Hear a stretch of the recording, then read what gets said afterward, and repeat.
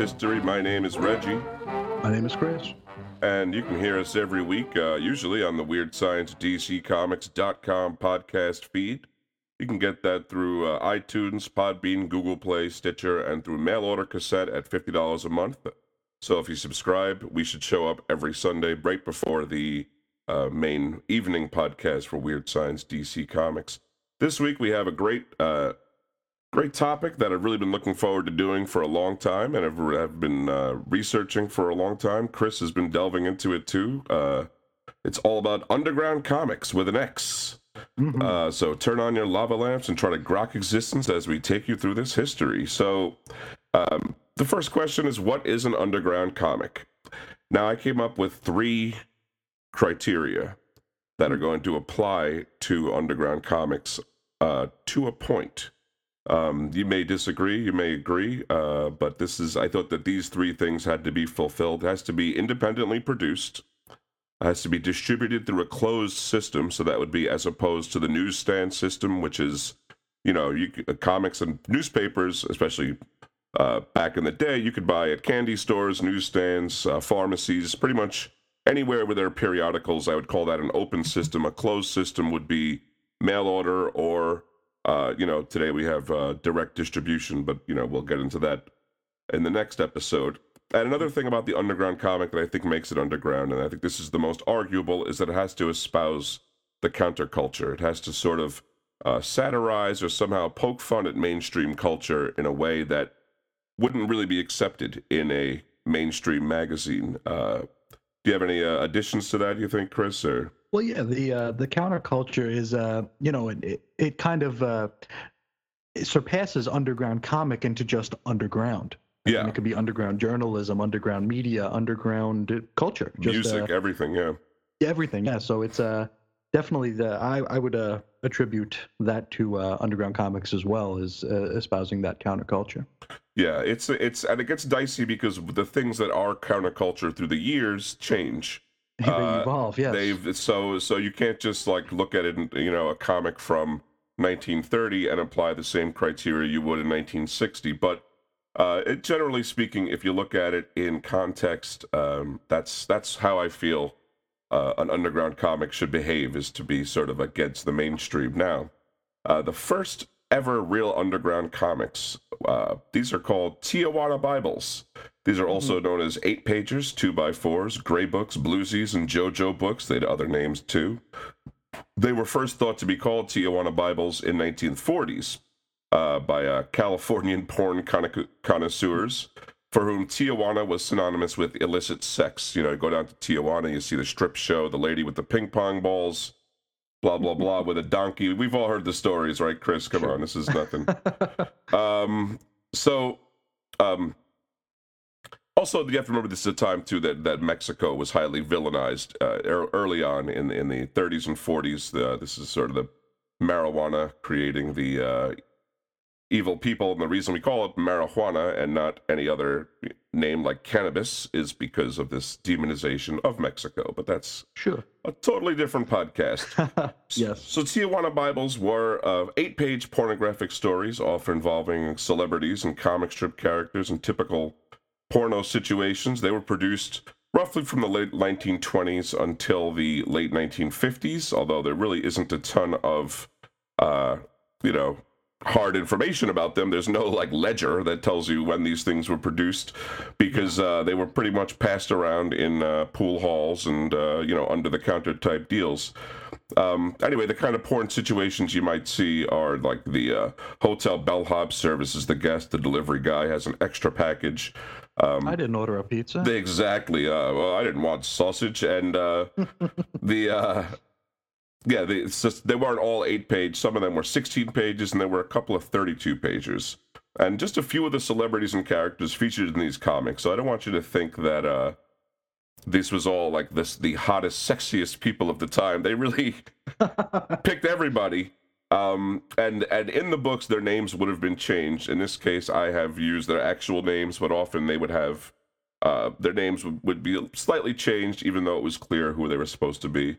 W.C. Fields, Mae West was featured in an epic 32-page book with a cover price of $10, although I'm pretty sure that had to be a joke price, since at that time that would have been a week's pay. Laurel and Hardy, those heartthrobs, Laurel and Hardy, Joan Crawford, yes. Cary Grant, Amos and Andy, and interestingly, not the white guys that played Amos and Andy, but rendered as actual stereotypical black people. Big band jazz legend Benny Goodman, famous gangster John Dillinger, who legend says his penis is kept in a jar at the Smithsonian Institution. That's just a little lore for you. Aunt Jemima. That's that's pretty hot. Didn't really expect to see that one, but she does serve up the hotcakes, so she does. Old West outlaw and sheriff Jesse James. Sure, why not? Yankees baseball great Lou Gehrig, Italian dictator Benito Mussolini, Joseph Stalin, Mahatma Gandhi. Another... Is he the one who had the hunger strike? Yeah, that's right. Had a hunger strike and apparently had sex with a bunch of ladies. That's the part they don't tell you. This one creeps me out here. Charlie McCarthy, who was the dummy to ventriloquist Edgar Bergen in the 1930s, but it's just the dummy. That's all. It's the dummy, and he's copulating with a human woman. So find out if he's made out of wood. That is creepy stuff. I'll tell you. I've seen a reprint of it, and it's not quite the sexiest thing I've seen. Not to mention Donald Duck. Another character, maybe. I mean, as you've pointed out, and others have, he doesn't wear pants. But you never really thought about what that implies, really, about his availability. Popeye, Dagwood Bumstead of the Blondie comic strip. Superman, Batman, Robin, and Wonder Woman, and a lot of bellhops, tour guides, delivery men, subway riders, and other very horny citizens. And I just want to say that there are also maybe 2 or 3 dozen other people that are used in these Tijuana Bibles that I've seen that I didn't even bother mentioning because they have they're not known at all today. These things were so contextual and so in the moment that it would be somebody in the news, somebody in a news story, or it would be somebody who was popular for like 6 months. Would be one of these things. Yeah, for younger listeners, you could think of it as kind of a prehistoric Rule 34. Exactly, yeah. Anything that can be done as a porno will be done. Yes. So often these comics, they had fake publisher names implying they had come from exotic places or been smuggled in from that mecca of vice and immorality, Tijuana. Just a couple that I saw were La France Publishing. One that was used over and over was Tabasco Publishing Company in Havana. This would have been before Fidel Castro, so this would have been a totally visitable place. And What a Twat and Co. in Burp, New Mexico. That was my favorite. Burp with 2 P's. Yeah. For some reason. Is that a real place? I didn't look up, but I'd like to. I hope it is, and I hope that whatever it is down there, they're having a lot of fun down there in What a Twat, New Mexico. So like I said, there was not a lot of record keeping. A lot of it is anecdotal or non-existent, but these were published from the late 20s to the very early 60s, and they're thought to be somewhere around 700 and 1,000 Tijuana Bibles in total. There are no artist or writer credits, obviously, but they do use pseudonyms. I only saw a couple, which was Phil Nabox and Hard On Ever. And all of the Tijuana Bibles ever produced that we know of may have been drawn by 5 artists in total. Just looking at them, they definitely, there are artists that have done more than one. You can tell by their style, and they seem to have a broad range of styles, but not much variance in the middle. So it seems like a small number of people doing it. Some of them from the crudest, seems like an 11-year-old might have drawn it up to somebody that looks actually quite accomplished. So, and the small size and easy assembly made these things very cheap to produce. And I just want to point this out very quickly. So if this is an 8-page comic that is roughly 3 by 4, right? So if you have an 8.5 by 11 piece of typing paper, you can publish 1 on that. It's just 2 strips on there. There's some to trim off, put it together, and you sell that for $0.25. Now, these weren't printed on typing paper usually, so it was printed on bigger paper, so the savings were even more. But even doing it at a, copy machine, this is a boon of profits. Absolutely, yeah. There's a very, very low overhead for the materials. Now, out of those 5 artists, we got 2 that have been positively identified. We're going to start with Ainsworth H., Doc Rankin, Born November 27th, 1896 in Buffalo, New York. Passed away January of 1954 at Fort Bragg in North Carolina. He was known until recently as Mr. Prolific by Tijuana Bible aficionados. His father was a Scottish doctor, spent the first 6 years of his life in England before moving to New York City, where he lived in Brooklyn. He would join the Army during the enlistment for World War I, and he served in the Chemical Warfare Service. After the war ended, he would stay with the Army drawing cartoons for their publications and for informational purposes. Doc, he was a lifelong military man. In the 1930s, he went into the Army Reserve and took on freelance cartooning work, best known for contributing to a popular newspaper, the Brooklyn Eagle. He would draw about 200 of these Tijuana Bibles in a 2-year period in 1935. Sam, Mr. Prolific. In 1935. And these are some of the best drawn issues. He's obviously got a pedigree behind him. He was best known for a 10-parter called The Adventures of the Fuller Brush Man. And you can kind of fill in the blanks of that story. A Fuller Brush Man is... he's kind of what is like a catch-all term for just a door-to-door salesman. Well, no, that was a real thing. Was that Fuller brushes were sold by door to door, right? Yeah. Well, there were vacuum salesmen in the day. There were brush salesmen. There were also like linoleum sample salesmen. Like a salesman coming to your door in the middle of the day was something that could happen, to like talk to the housewife and try to get her to buy greeting cards, or that's like kind of where grit comes from and stuff like that. Yes. So. But Fuller Brushes was a real brush company that was their shtick, was to send people around. And the vacuum guys, Hoover did it too, I believe, right? That was the vacuums did it. Yeah, they're the ones who dump the dirt on your carpet. Exactly. Show you how well it works. He would go on to rejoin the Army full-time in 1940 for World War II. And he stayed in the Army, rising to the rank of lieutenant colonel. Yep, and like we said, died at Fort Bragg, so that was the end of it. More of an Army man than a Tijuana Bible man, but maybe that's all for the best. The other guy that was positively identified is Wesley Cherry Morse, born June 17th, 1897 in Chicago. He died June 20th, 1963 in New York City. He joined the Army in 1918, also for World War I, and he served in France's artillery battery. After the Army, he contributed artwork to magazines like Judge and Shadowland, and did artwork for Collier's, Life, and The New Yorker. These were mainly pictures of flappers and chorus girls. These are the, ingenues of the 1920s, the young ladies yes. The fellas loved so during the Roaring '20s. He worked alongside pinup art great Albert Vargas doing posters for the Ziegfeld Follies, and he drew a host of short-lived comic strips through the 1920s and 1930s. Most famously, he was the ghost artist for Polly and Her Pals for Cliff Sterrett, while he was on sabbatical for 6 months in 1925. Now, this guy drew 64 Tijuana Bibles, including 4 16-pagers. His best-known Tijuana Bibles are a series that takes place at the 1939 World's Fair, which are so ridiculous, Chris. I almost wish we could show every listener of age. They are the stupidest comics you've really ever seen. It's like, I won't even get into it, but if you can find a lot of these online, actually. They have archived a lot of Tijuana Bibles, because they are pretty much public domain, since no one's going to lay claim to them or, could do anything. So if you want to look these up, I'm sure you can find a lot of them.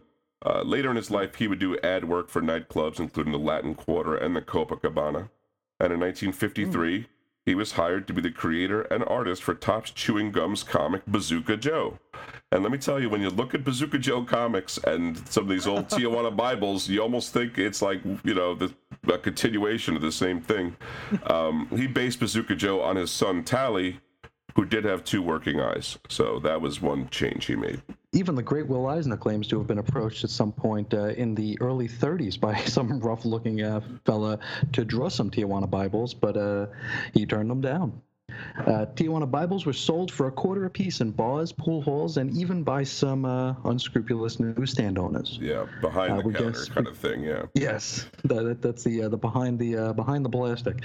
We're guessing probably about 50 cents for the 16 pages, maybe $1 for the super rare 32 pages. Now, still, these had to be run on press in the dead of night to avoid prosecution for obscenity, like we discussed during the Code days here. Right. And this is just another instance where comics were created in part just so there'd be something wholesome to run during the day shifts to kind of cover up what was going on. That's right. Night. Yeah. So in a sense, we can say Tijuana Bibles created the modern comic book. Yes, they did play a role in it. Now, though not every Tijuana Bible was printed offset, some seem to have been produced using rubber stamps, and at least a couple were mimeographed, which is that kind of smelly purple printing that you see, from time to time in old stuff. Yeah. Some thoughts on the Tijuana Bibles here. This is, perhaps the first outlaw comics. These things really get to the heart of whatever celebrity or situation is satirized at the point. Captain America, showed Hitler getting socked in the mouth in a mainstream comic, but only a Tijuana Bible would depict him as an oral slave to men and women. Depictions of non-white folk, even Italians and Irish at times, they were depicted overly racist, very stereotypical.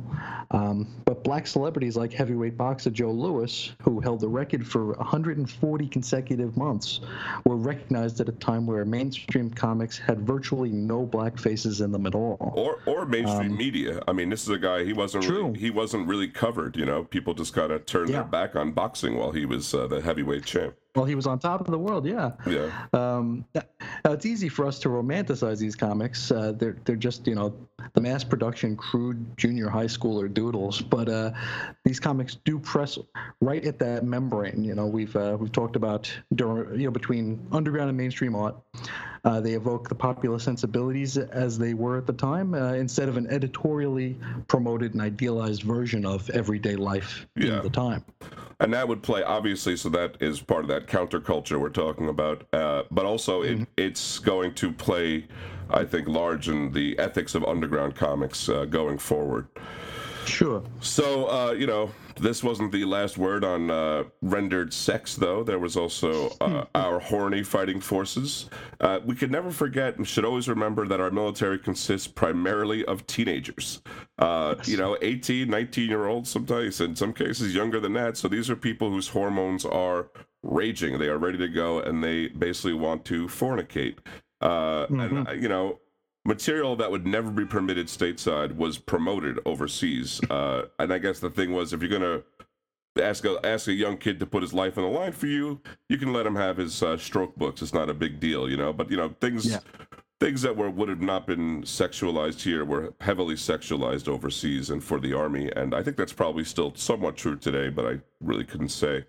For instance, Esquire magazine, which was famous for its Vargas girls, is the guy I mentioned before, or that you mentioned before, that that guy, what was his name?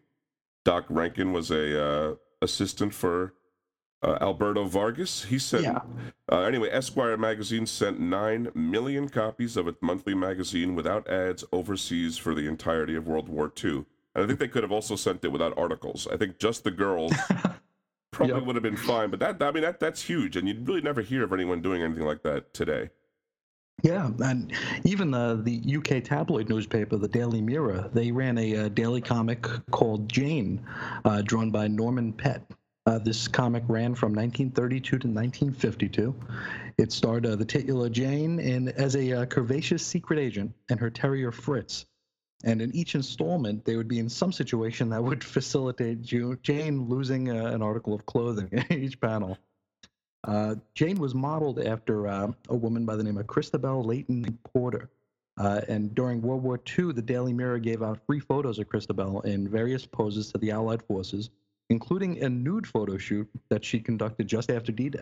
And this was like the first, Marilyn Monroe of her time. Not the first pretty woman or celebrity, but a woman you just want. The first sex symbol, yeah. That's the term, yeah. Just you want pictures of her, and you want to do what you want to do with those pictures. The Prime Minister, Winston Churchill, even suggested that Jane was Britain's secret weapon, as she boosted soldier morale. They would actually track how far they would move in after her comics would come out, and they would actually see a raise in productivity and movement. Wow. predicated on when those came out. To the point where even submarine captains, they were given copies of these strips weeks in advance because they'd be underwater. They didn't want them to miss out on any crucial developments. Wow. Leighton Porter was acclaimed as Britain's perfect girl in 1939 at a pageant held at the London Palladium. And she lived from 1913, and she passed away not too long ago, December 6, 2000. This would inspire Wally Wood's later comic strip creation for the U.S. Army, Sally Forth, and we'll talk about her in a bit. Mm-hmm. The point of this is to show that sex in pictures became more normalized for our traveling American forces. Doubtless, many of the aforementioned Tijuana Bibles made it to our boys over there as well. Yeah, so they had their things to look at, and this is sort of a short thing. There's really only anecdotal evidence or talks about this. I've never actually seen any of this, but there were internally created porn comics, A lot of the illustrators, professional illustrators or would-be professional illustrators, they were drafted into the Army, so they had to get their creative expression out somehow. There was some official comics like in the magazine Stars and Stripes and Yank. They would feature comics from some of the artistically talented soldiers. That's where Sad Sack and Bill Maudlin's Willie and Joe got their start. But these used to be a little bit racier, but they were not subversive, and they were definitely not underground. It's usually like Willie and Joe would slack off, or they would see a hot girl and make a comment, but there was nothing. But some of our talented draftees are said to have drawn porn comics that were copied and passed around among soldiers. A couple of them that I really, that I have, Fred Rhodes, creator of Sad Sack, said he definitely had. There's also a rumor that Theodore Geisel, a.k.a. Dr. Seuss, who did those instructive cartoons for the Army under the name Snafu about not getting VD and, being careful who you talk to, loose lips sink ships and all that, he's said to also have passed around some pornographic fare, and I have looked at some racier things he drew back in the day, but I don't know if they were definitely in the Army. And of course, we can't forget superhero characters like Wonder Woman, Liberty Bell. These played up to their cheesecake aspects. Wonder Woman didn't necessarily have to wear that, what do we call it, the ice skating skirt or whatever, yeah. But she did, and that was to the joy of all the soldiers. So this was all done with a calculation for the Army. Absolutely, and we're going to cover right now something that we discussed briefly during our Comics Code coverage. It's Joe Shuster's Knights of Horror, which we talked about as a precursor to some of the Key Forver events there. Yep. Now, this is following their departure from Superman. Siegel and Shuster entered into several lawsuits over ownership of the character, which is something we will cover at length another time. Yes. This was a rather costly endeavor, and though they did reach a settlement over the rights to Superboy, to do so they had to officially sign away their rights to Superman. I think maybe some of our listeners will remember that around the time of Infinite Crisis, probably 2006, 2007, they killed Connor Kent's Superboy, and they brought in Superboy Prime, but They changed his name to Superman Prime for a while. And it wasn't until, I want to say, like 2009, 2010 that they were able to bring Superboy back. With the note that he's created by Jerry and Joe Shuster, yeah. What do they say, like by special association with them or something? With the families, something like that, yeah. Now, any financial gains they got from this endeavor were reportedly spent on paying their very, very costly legal counsel. The pair would try their luck at other publishing houses, including Magazine Enterprises, where they launched something that sounds awesome. It's called Funny Man. Oh, you never saw Funny Man? That was reprinted a few years back, and it's pretty crazy. I think that's going to be a wave 12 of Marvel's movies. Right? No, that flopped. Yeah. It didn't go very far. By 1954, Siegel, who was the writer of the two, had returned to DC Comics and even to Superman Comics. By this point, however, Shuster had developed eye problems, which made it difficult for him to find work as a mainstream comics artist. He'd find odd jobs, sometimes illustrating erotic art for more adult comics and magazines. Now, this Knights of Horror, this was a black and white illustration book produced by Macla, M-A-C-L-A. I don't know. I couldn't find anything on them. I'm not surprised. These illustration books were reportedly cranked out of Shuster's neighbor's basement. Had a very small circulation and may have only been available in adult bookstores in and around Times Square. It would last 16 issues with a total of 108 illustrations. Shuster was said to have been paid $100 per issue. The pictures depicted sexual acts, bondage, and torture in which both men and women were the perpetrators and victims. We do have some statistics. Men would dominate women 71 times. Women dominate men 9 times. Women dominate... Ain't that always the way? It is, isn't it? Now, women dominate other women 9 times, and only one man dominating another man occurred. But the illustration's focus was on the woman in the picture, as to not make it look homosexual. Torture devices, here we go. Included whips, which were used 18 times, probably the most prolific weapon, air hoses, alligator pits, balls and chains, cactuses, chains, corsets, electric wires, fingernails, guns, hairbrushes, hot pokers, hypodermic needles, an Iron Maiden, knives, paddles, a paddle machine, spiked beds, spiked gloves, wooden switches, and water hoses. Wow. They also featured use of domination techniques, including use of champagne, hypnotism, marijuana, opium, and polygamy. Oh, okay. That's a domination tech. I wouldn't consider an alligator pit a torture device either. That's sort of just like a nightmare, but I guess it could be. You could torture someone with that, yeah. Yeah, some people might get off on that. Many of these characters looked very similar to cast members of Superman comics. Like we said before, you could see Jimmy Olsen paddling Lana Lang on the bottom. Yep. Now, only 4 of these illustrations featured fully clothed women. The rest were in various stages of undress. And only 6 illustrations depict scenes of consensual sex, which is pretty wild. And of those 6, only 2 were heterosexual, 4 were lesbian. Yeah, from a technical standpoint, these magazines were very unprofessionally produced. The text was not typeset, and it appeared to be photocopied, typewritten text, which it almost certainly was. The work inside was uncredited. Shuster's involvement was unknown until 1989 when comics historian Craig Yo did some 4-color forensics. And he says, upon realizing it, he said, "Oh my God, Joe Shuster. The art was unsigned, but just as a criminal can be identified by his fingerprints and artist work, even without a signature, can be unmistakable to the trained eye. This erotica had Joe Shuster written all over it. Because it's by him, the art looks as if Superman, Clark Kent, Lois Lane, Jimmy Olsen, and Lex Luthor are in a porno flick." Larry Ty, author of Superman, the high-flying history of America's most enduring hero, agrees with Yo's take.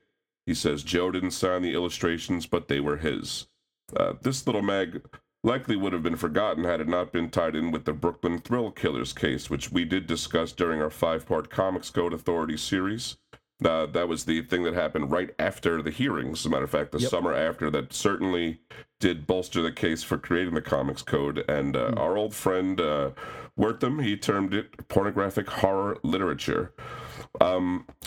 Now, it's definitely, Chris and I were even talking before, this is a stretch to call it a comic. It's pictures and words, but, the pictures are illustrative. But I think it's important just to show that more and more normalizing of seeing, raunchy things drawn on page. This is just not something that was happening before. You have to think about the growth of human history. Like, people didn't use paper to draw porno comics. Paper was hard to come by for a long time, and then things have changed thanks to the Industrial Revolution.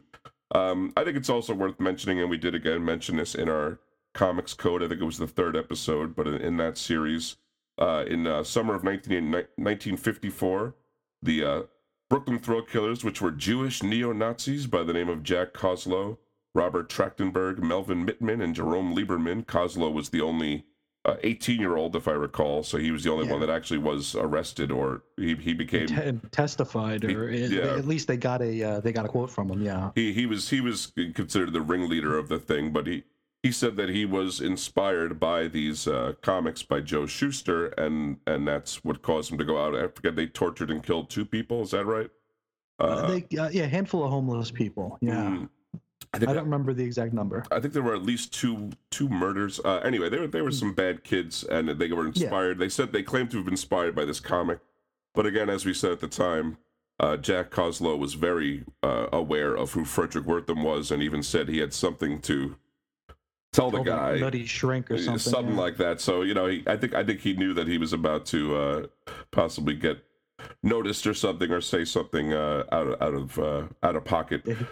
He was going to get his 15 minutes, and at the same time, perhaps facilitate the censorship that his idol Adolf Hitler would have been proud of. Oh, maybe. Yeah, it's true. There you go. Maybe we can throw all the comics on a bonfire. That'd be great. There you go. Now, Knights of Horror has been reproduced in a hardcover book called Secret Identity, The Fetish Art of Superman's co-creator Joe Shuster, which I do have.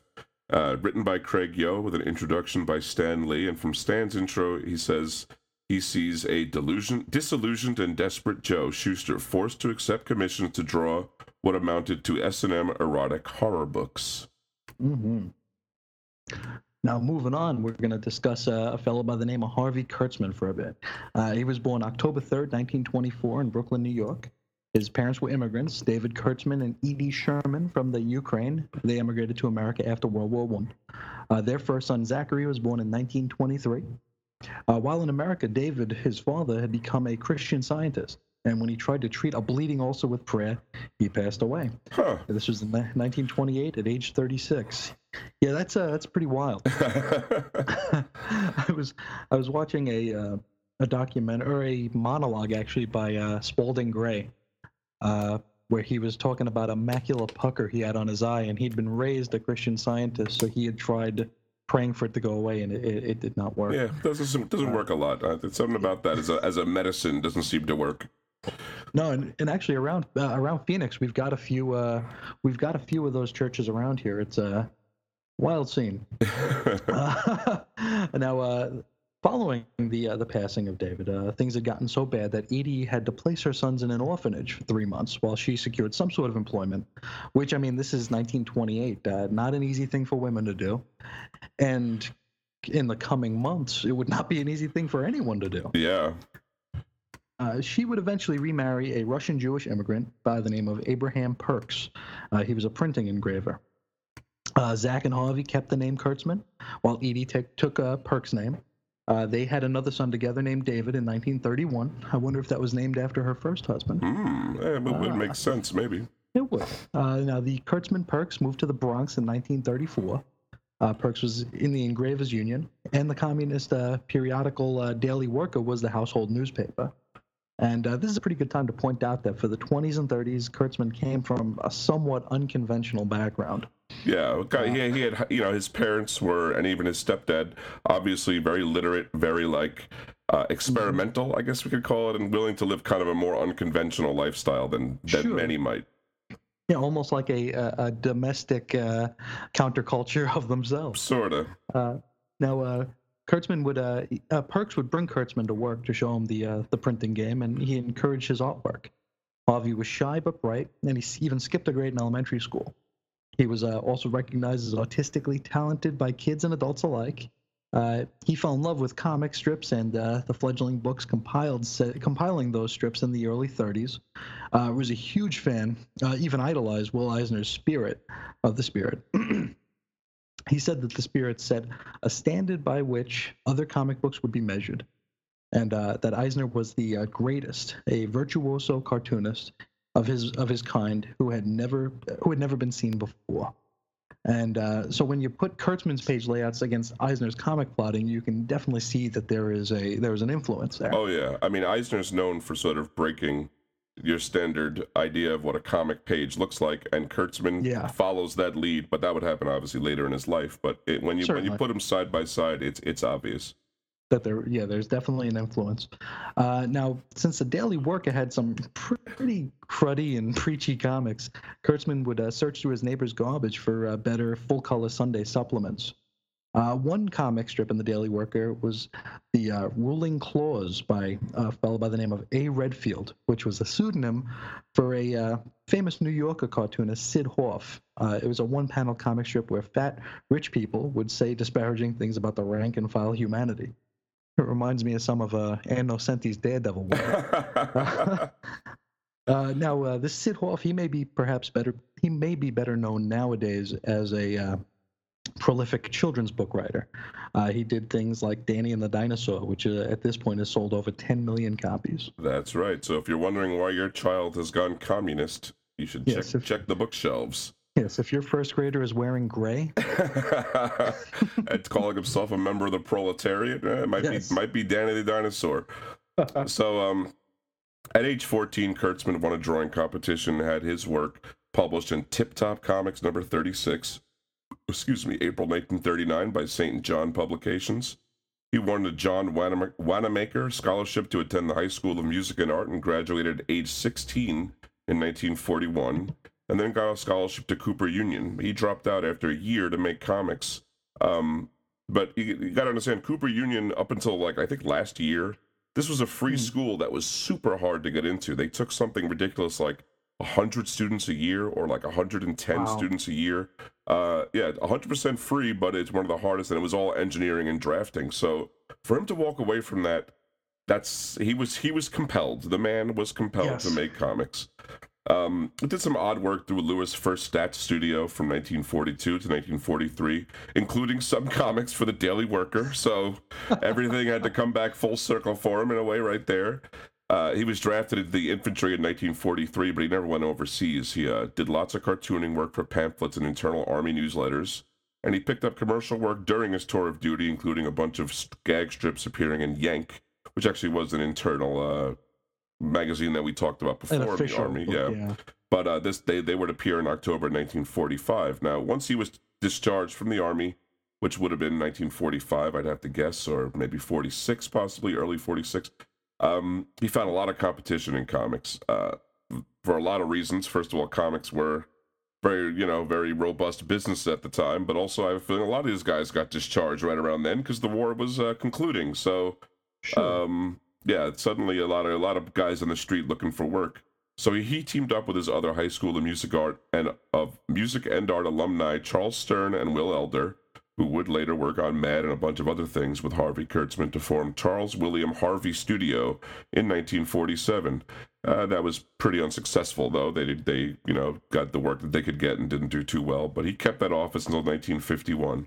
Having done crossword puzzles for Martin Goodman prior to World War II, he had an in at Timely Comics. These are the guys that would later become Marvel Comics. And so a relative by marriage and editor Stan Lee hired Harvey to do page fillers, which Stan titled Hey Look. Kurtzman did 150 of them from 1946 to 1949. And then he sort of bopped around doing comics work here and there and largely left them unfulfilled. And then he saw a copy of Lev Gleason's Crime Does Not Pay, which is a book we also talked about during our Comics Code series. And this had a big impact on his style at EC Comics, which is where he would start working in 1950. He started getting regular work. That was the year their new trend line of horror, sci-fi, and war stories began. These are the comics people normally think of when they think of EC Comics. Weird Science, which is the name of the website here, and Vault of Horror, Tales from the Crypt, and yada, yada, yada. Kurtzman, later that year, he became editor and writer of Two-Fisted Tales, issue number 1 in November, December. And that was a really unique war comic that did not glamorize war, which was uncommon at the time. It really showed a sort of bleak and hard look at war with some really hard luck guys in it. Now, while at EC Comics, there's a much larger story to tell here. But Al Feldstein was the other editor, really, at EC Comics, and he was sort of Bill Gaines' right-hand man, and Kurtzman was very jealous of him. Al Feldstein did most of the horror titles, of which there were at least 3 right off the top of my head. There was Vault of Horror, Haunt of Fear, Crypt of Terror, or Tales from the Crypt, which was, I think it was actually Crypt of Terror back in the comic form. But I think there was only Two-Fisted Tales was the only war comic, and that was all really Kurtzman was doing. So he was jealous of Al Feldstein, worked a lot faster, and some might say he was less hard on himself, and therefore he was able to work faster, so he made more money. The horror line outsold Two-Fisted Tales, and there were 3 of them versus the Two-Fisted Tales, which is one comic. So Gaines suggested Kurtzman do a humor magazine to supplement his income, and so Mad Magazine was born. Yeah, and Mad Magazine, or what was it originally called? I think Madhouse they wanted to call it, or what are you thinking of?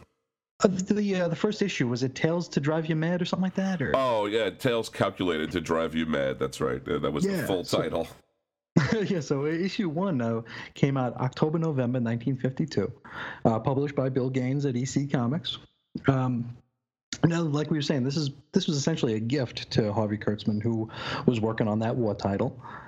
Some don't realize that Kurtzman wrote everything in the first two issues of Mad, and even drew the covers and one feature as well. The mag picked up popularity after issue number 4, at which point the other editor, Al Feldstein, decided he wanted a Me Too. And they started Panic, which Panic number 1 came out in February, March 1954. And this one we talked about, this one loomed large in our Comics Code discussion, because this is the one that got banned in Massachusetts, for their depiction of Santa Claus and the Night Before Christmas. That's right. And it really helped to bolster the claims of the Kefauver hearings. Kurtzman was not pleased by this. He considered Feldstein a hack. And meanwhile, he was entertaining an offer to do a new humor magazine with Hugh Hefner from Playboy. Gaines would try to placate Kurtzman by turning Mad into a more upscale black and white magazine. So it had like the same trim as a comic initially, right? Oh yeah, it was essentially, it was just a comic back then. It was sort of an anthology comic. It was, full color, just sat right next to all the other comics on the stands, and everything was panels and word balloons. It's all sequential art in an anthology format. Yep. Cool. And then, so it was transformed into this more upscale kind of boutique magazine in '55, which is the one that we would recognize, really. That's pretty much what we've seen in our lifetimes. Certainly, and there was a discussion that this was done in order to circumvent the Comics Code, because a magazine wouldn't be held to the same standards as the comic book would. But this is not true in this case. Getting by the code was just a bonus that they hadn't even considered when they made the change. After this change, Kurtzman would stay on for a year, but the lure of Hugh Hefner proved to be a little bit too strong, and so he left. The whole story is Kurtzman was adamant about creative freedom. He basically didn't want Al Feldstein to have his 2 cents on anything that he himself did. So he demanded a 51% stake in Gaines's company. He claimed he didn't need the money, he just wanted the control, which is kind of funny. This proved to be a bridge too far for Gaines, and Kurtzman he either was shown the door or he just walked out the door. Now, this is important because an entire generation of kids would see Mad Magazine and be inspired by the comics that were more commentary than story. And Kurtzman's work and craft in particular would influence an entire generation of underground comics with an X. And this is the generation that we think of when we say underground comics with an X. I mean, to me, the DNA is right there, between Mad and a lot of these comics that would come out in the 60s and 70s and even going up into the 80s. As we talked about, Mad had a dozen or more imitators, including its own company imitating it. Yeah. So it was hugely influential, but beyond just bringing in humor, it showed the world that satire was something that could sell and was interesting, and it could be engaging. People would be interested in checking it out. I mean, satire is not a new thing at this point either. Will Rogers was a famous satirist. Mark Twain even was a satirist. But the idea of satire as like a type of humor was new. Before that, humor was vaudeville and pratfalls and stuff like slapstick, that, and one-liners and slapstick. And now we got like satire is commentary on the plasticness of society and crazy things like that. So even though Mad obviously was not an underground comic by any stretch of the imagination, it definitely shares or contributed to the DNA that would go into the underground comics. And we're going to talk a little bit more about that DNA, but we're going to do it after this break. But you affected that era as much or more than any single man. Well, since we're flinging compliments around here, let me throw back one at him, and that is, you were talking a moment ago about trying to tie responsibility of trends onto 2 people. The major change in comic books, in my opinion, occurred at 2 times. One is when Harvey started Mad, because for the first time, the main thrust of the comic book, and I'm talking about the medium itself, the package itself, moved from from the fantasy supply, the ersatz adventure, and so forth, on to a more realistic or a life-connected material. Once Harvey started doing satirical material, it moved into that direction. So the whole field moved into that. Or we moved single-handedly moved it into that direction. The second major change occurred in San Francisco in the '60s with the underground people, I believe. Yeah, Do you agree with that? absolutely. So we're back now, and we're going to continue on with some info about Harvey Kurtzman. When we left off, he had walked away from Mad Magazine and walked straight over to Hugh Hefner of Playboy, and he started a magazine with Hugh Hefner called Trump. Originally, Hugh Hefner had met Kurtzman in 1953, very early on, and discussed doing a magazine, but it didn't get around to it till '56, and this was after Playboy had already taken off, and Hefner was living pretty high on the hog at the time. Kurtzman recruited Al Jaffe and Arnold Roth and Bill Elder, and Jack Davis left Mad Magazine for Trump. Wally Wood contributed to the first issue, but ultimately he would stick with Mad. Al Jaffe's the guy you probably know best as doing the fold-ins at the back of Mad, even up until maybe today. I know he's still around. Arnold Roth, I believe, didn't Arnold Roth draw Wonder Woman, or is that a different guy I'm thinking of? I think I'm thinking of a different guy. Not sure. Number one issue of Trump came out January 1957, and this is where you can really see Kurtzman's layout acumen as well as his sharp satire. It's essentially what Mad Magazine looks like today. You know, frankly, they just ripped him off, part and parcel, as far as the look of a magazine goes, although Trump was a glossy magazine. Although I have to confess that I have not looked at an issue of Mad in about 20 years, so I can't really tell you what it looks like today. But, Yeah. I'm talking about the Mad Magazine of our youth, and probably what I would consider to be what you'd expect to see when you open a Mad Magazine in life. But who knows? Maybe I'm wrong. Maybe there's a new format for millennials. I don't really know what's going on over there. I know they're basically folded right into DC Comics production department, so I assume that everything is top notch.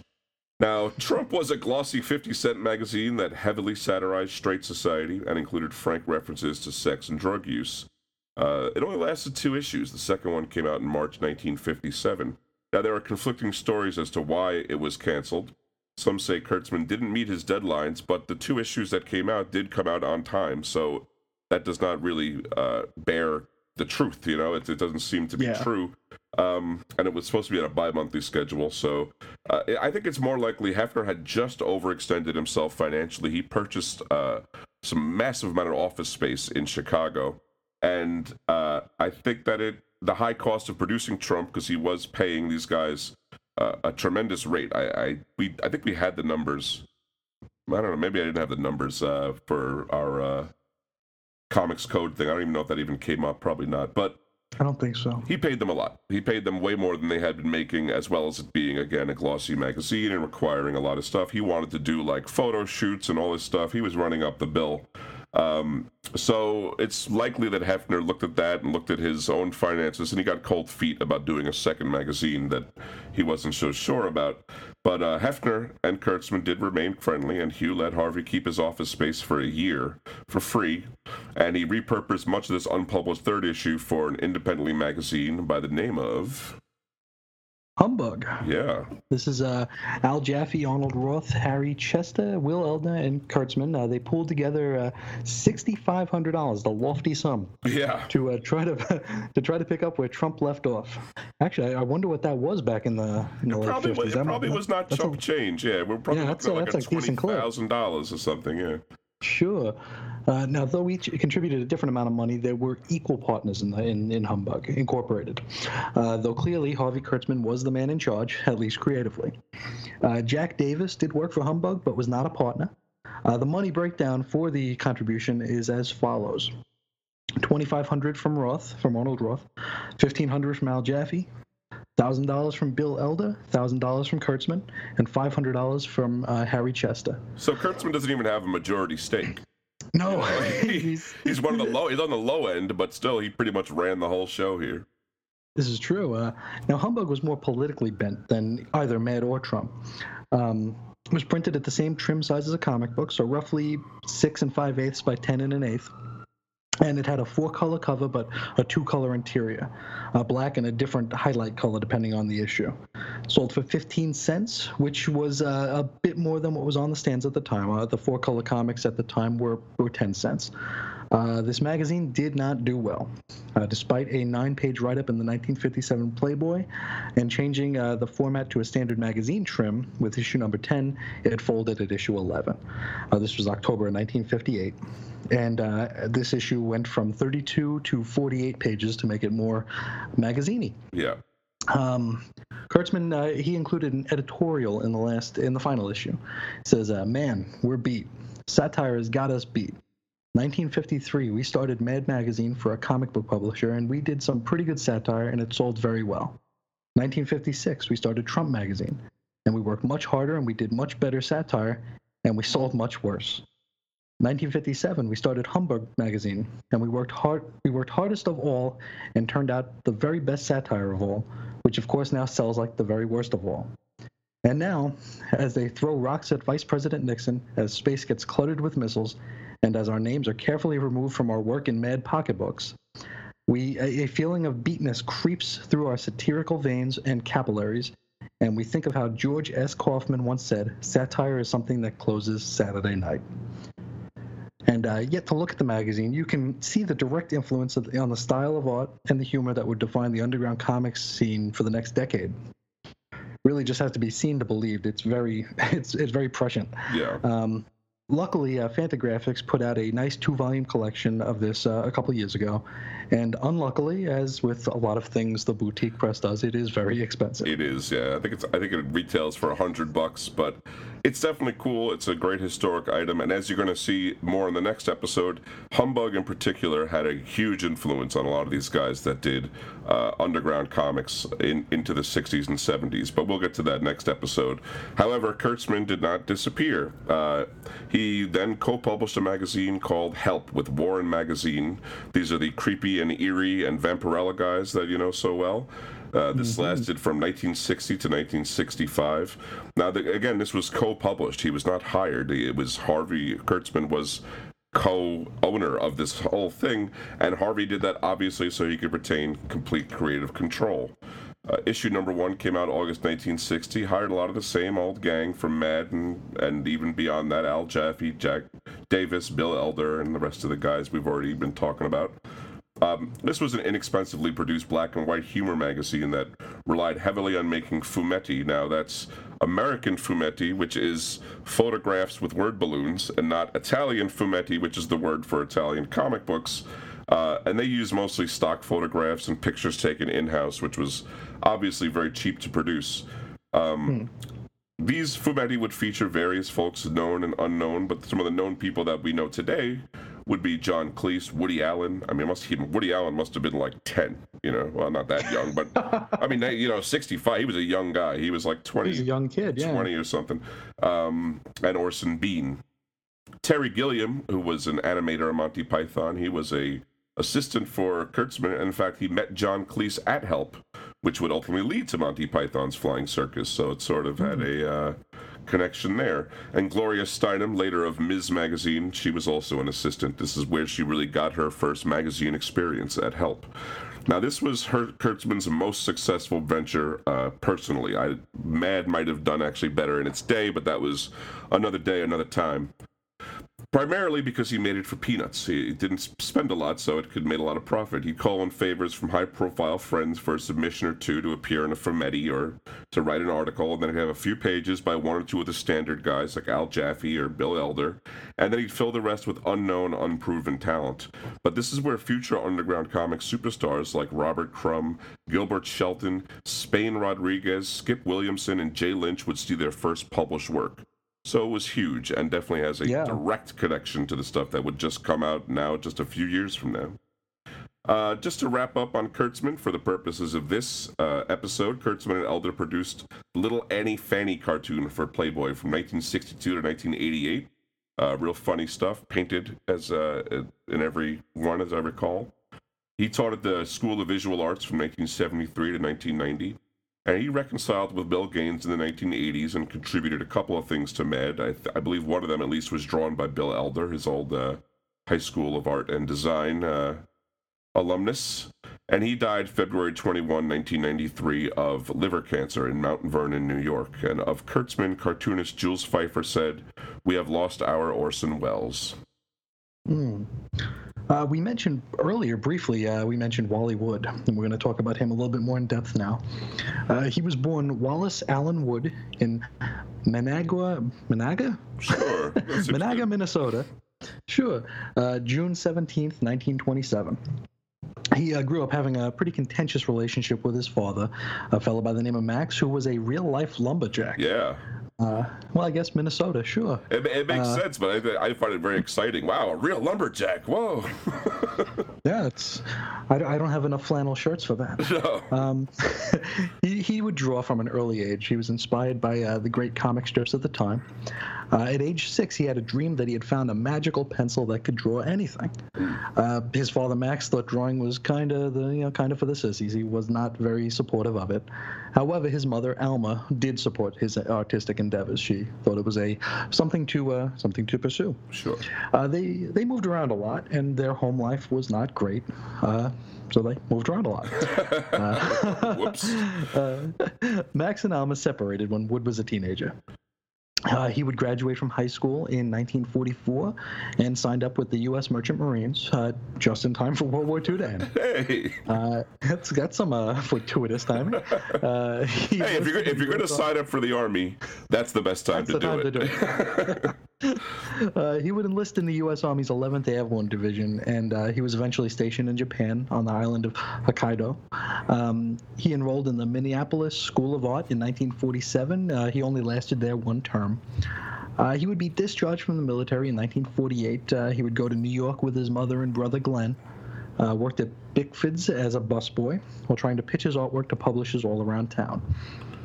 He enrolled in the Hogarth School of Art, but again, only lasted he lasted a whole semester this time. Yeah. Terms. I guess that's a good thing. School was not for him, let's just say. It ain't for everybody. No. It ain't. The dreamers do better outside. In October 1948, he would meet John Severin while they both waited to pitch to a small publisher. Severin would invite Wood back to his studio, which is the Charles William Harvey Studio, owned by Charlie Stern, Bill Elder, and Harvey Kurtzman. That's right, the very one we mentioned, yep. Yes. He would find out that Will Eisner was looking for a background artist for The Spirit. He went and got the job immediately. In 1952, he would draw the Sunday comic for 2 months. His first solo gig was drawing Chief Obstacle, the Woeful Indian. It's a series of strips early in 1949 for the Union Party of Mouth Kisco newsletter. And he signed his work for this, Woody. And some pretty timely racial insensitivity. Yeah, apparently he actually didn't reveal that he did them for like 3 decades afterward. He just didn't want to talk about them, but he eventually did fess up and pull them out of a drawer somewhere. Yeah. He would get his own studio on West 64th Street in Manhattan near Columbus Circle. And I love this. He's got his famous rule of comics, which a lot of listeners may have heard before. Mm-hmm. He says, never draw anything you can copy. Never copy anything you can trace. Never trace anything you can cut out and paste up. Yep, that's how you get work done fast, boy. Words to live by, absolutely. He worked his way into comics first by lettering, and then moved up to inking, and eventually doing full pages of anything. He did lots of westerns and romance comics. He would eventually work for EC, first inking for Joe Orlando, then doing work for every comic in the New Trend line. He was instrumental in convincing Gaines to start up some science fiction comics, Weird Science and Weird Fantasy, which would ultimately become Weird Science-Fantasy. Hey. Yeah, why not? The amount and variety of work he did during the 50s is too much to state here. He could definitely carry his own episode eventually down the line. And a lot of it would just be a list of the things that he did. Absolutely. He worked for practically every comic book company except National, which would become DC. Yeah. Isn't it? Yeah. He contributed painted covers to Science Fiction Digest. He did illustrations for children's books, and who knows what else. He's just a very prolific, very active guy. To make a long story a little less long, he did not starve for work, and he was very sought after for his thick, expertly lined style, expertly inked style, as well as his acumen for drawing the good-looking broads, Oh, yeah. the sexy ladies.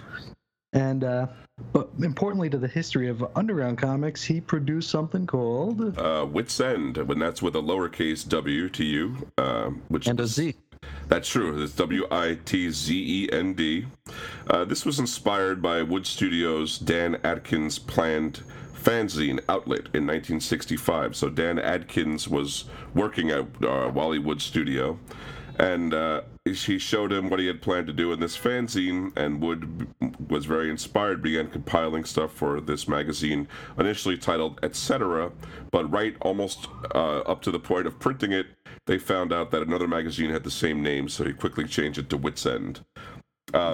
It would kind of actually, it depends how you read the story, because reading an interview with Dan Adkins, he made it seem like it would sort of co-opted his planned science fiction fanzine in total, which they were just calling Dan Adkins' outlet around the office before they settled on a title, which would have been Etc. at first. But this would also be Dan Adkins' second fanzine, so he probably did come up with the idea to do a self-published thing, and Wood, took it from there. And just because Adkins didn't do his and Wood did do his, it doesn't mean that one became the other. If you follow what I'm trying to say here, it doesn't really matter either way. Wits End launched in the summer of 1966 and opened with Statement of No Policy. Our only aim is to make this magazine the best, most entertaining one we possibly can. Our theory is that an artist is his own best editor, and when left to his own devices, will turn out his best work. Now, Wits End featured mostly sci-fi stories and comics, mostly comics actually, almost all comics, by some big names in the industry, and names soon to be big, including, but not limited to, Al Williamson, Bill Elder, of course, his old buddy, Reed Crandall, Steve Ditko, who actually debuted Mr. A in the third issue. Jack Kirby submitted a picture of the Thing in a Beatles wig, which was noted as a self-portrait. Frank Frazetta, Don Martin, that was the guy who did the floppy feet for Mad Magazine for many years. Vaughn Baudet, that's the Cheech Wizard guy from National Lampoon, from the magazine National Lampoon. Roger Brand, Will Eisner, we know him. Bernie Wrightson, and that's really the short list. I mean, it goes on and on and on and on, just like another dozen or more people. Some last-minute announcements on the last page are prophetic for the rest of this magazine's life. Wood writes, "Do not subscribe. I wish I could go into this with both feet and announce a schedule of publication and subscription rates, as it would make things much easier, but bear with me for the next couple of issues and order number 2 when you receive number 1, etc. I'm going to try to get out 4 issues per year, maybe 6 if it starts to make many, but judging by the trouble I've had getting 1 issue together, it may wind up as an annual." And it actually wouldn't even do that regular publishing down the line, but we'll get there. After issue number 4 in 1967, Wally Wood sold Wits End to Bill Pearson for $1. That's right, Bill Pearson, who we did talk about in our Charlton episode. Charlton, yep. Pearson would publish it sporadically until 1985. Wow. Which I think I had 13 issues total, so they did not come out very routinely after it was sold to Pearson. Ultimately, it would be mail order only, although this is due as much to the anti-obscenity laws as it was to a low print run, which we will cover much more in the next episode. But, initially, the point being, Wood did do mail order, but he also probably got some low distribution in head shops, which would have been, where the hippies bought their paraphernalia and tie-dye and whatever. But by the late 70s, that wasn't possible anymore, and we'll talk about why that's true next episode. In 1969, Wally Wood created a character named Sally Forth for Military News and Overseas Weekly. That's 2 different publications, but both Army magazines. This was a character who routinely defended her virtue from horny servicemen, but it was pretty harmless, surface stuff. And as we said, it was based on that comic from the Daily Mirror, Jane. But there was no nudity, and there was barely any nudity in Jane. I think sometimes you would see a nipple. That was like, maybe, which was okay, in the UK. But this was much more tame than that. not to be confused with the syndicated comic strip of the same name by Greg Howard, which launched in 1982 and continues to today. And yeah, they couldn't be more different. Chris, you're right about that. The fact they have the same name is truly the only thing connecting them. So Wood came to resent the comics industry and contributed a really raunchy X-rated stuff to Al Goldstein's Screw magazine and some of its spin-offs. In 1975, he contributed My Word to Big Apple Comics. The story was called My Word. This was an X-rated invective against the comic industry and its fans. It ended with him in a grave. Wood kept working the rest of his life, including a pornographic comic called Gang Bang in the early 1980s. Must have been really early. Featuring, maybe it was late 70s, but I had read that it was early 80s, but it featured his character Sally Forth. So he's getting cantankerous, is what I'm trying to say here. And as time went on, his contentious attitude and deteriorating style, likely due to his drinking, got him less and less work. He was married 3 times, first to a woman named Tatiana Wood, was her married name, in 1950. They divorced in 1969. That's when he really began drinking heavily and started going to therapy and then married his therapist, Marilyn Glass. He moved out to Long Island with her and her 3 kids from a previous marriage. That lasted 2 or 3 years, and in 1977 he had another quickie marriage, and I couldn't even find out the details. Don't know who it was or any other thing about it. But I assume it couldn't have lasted much longer because on November 2nd, 1981, his health declining rapidly due to alcoholism, Wood shot and killed himself at his Los Angeles home. And he's quoted as having said, "If I had to do it all over again, I'd cut off my hands." So this is a man who did not really love his time as a comic artist, but his publication, Wit's End, was really maybe, as a stretch to say, the first underground comic. In a sense, we're going to talk a little bit more of that next episode. But it's sort of a cheap thing to be one of the most respected guys in the industry and then claim to put out something underground. But that's something for people to argue. Absolutely. Now we're going to go kind of briefly into the zine scene, because this is something that we've discussed could definitely be its own episode as well. Yeah. So we'll give we'll just talk about how it pertains to what we're discussing today. Now the first science fiction fanzine was called The Comet. It was in 1930, published by the Science Correspondence Club in Chicago. The term fanzine was coined by champion chess player and sci-fi enthusiast Russ Chavonnet in his October 1940. Is that good? Yeah.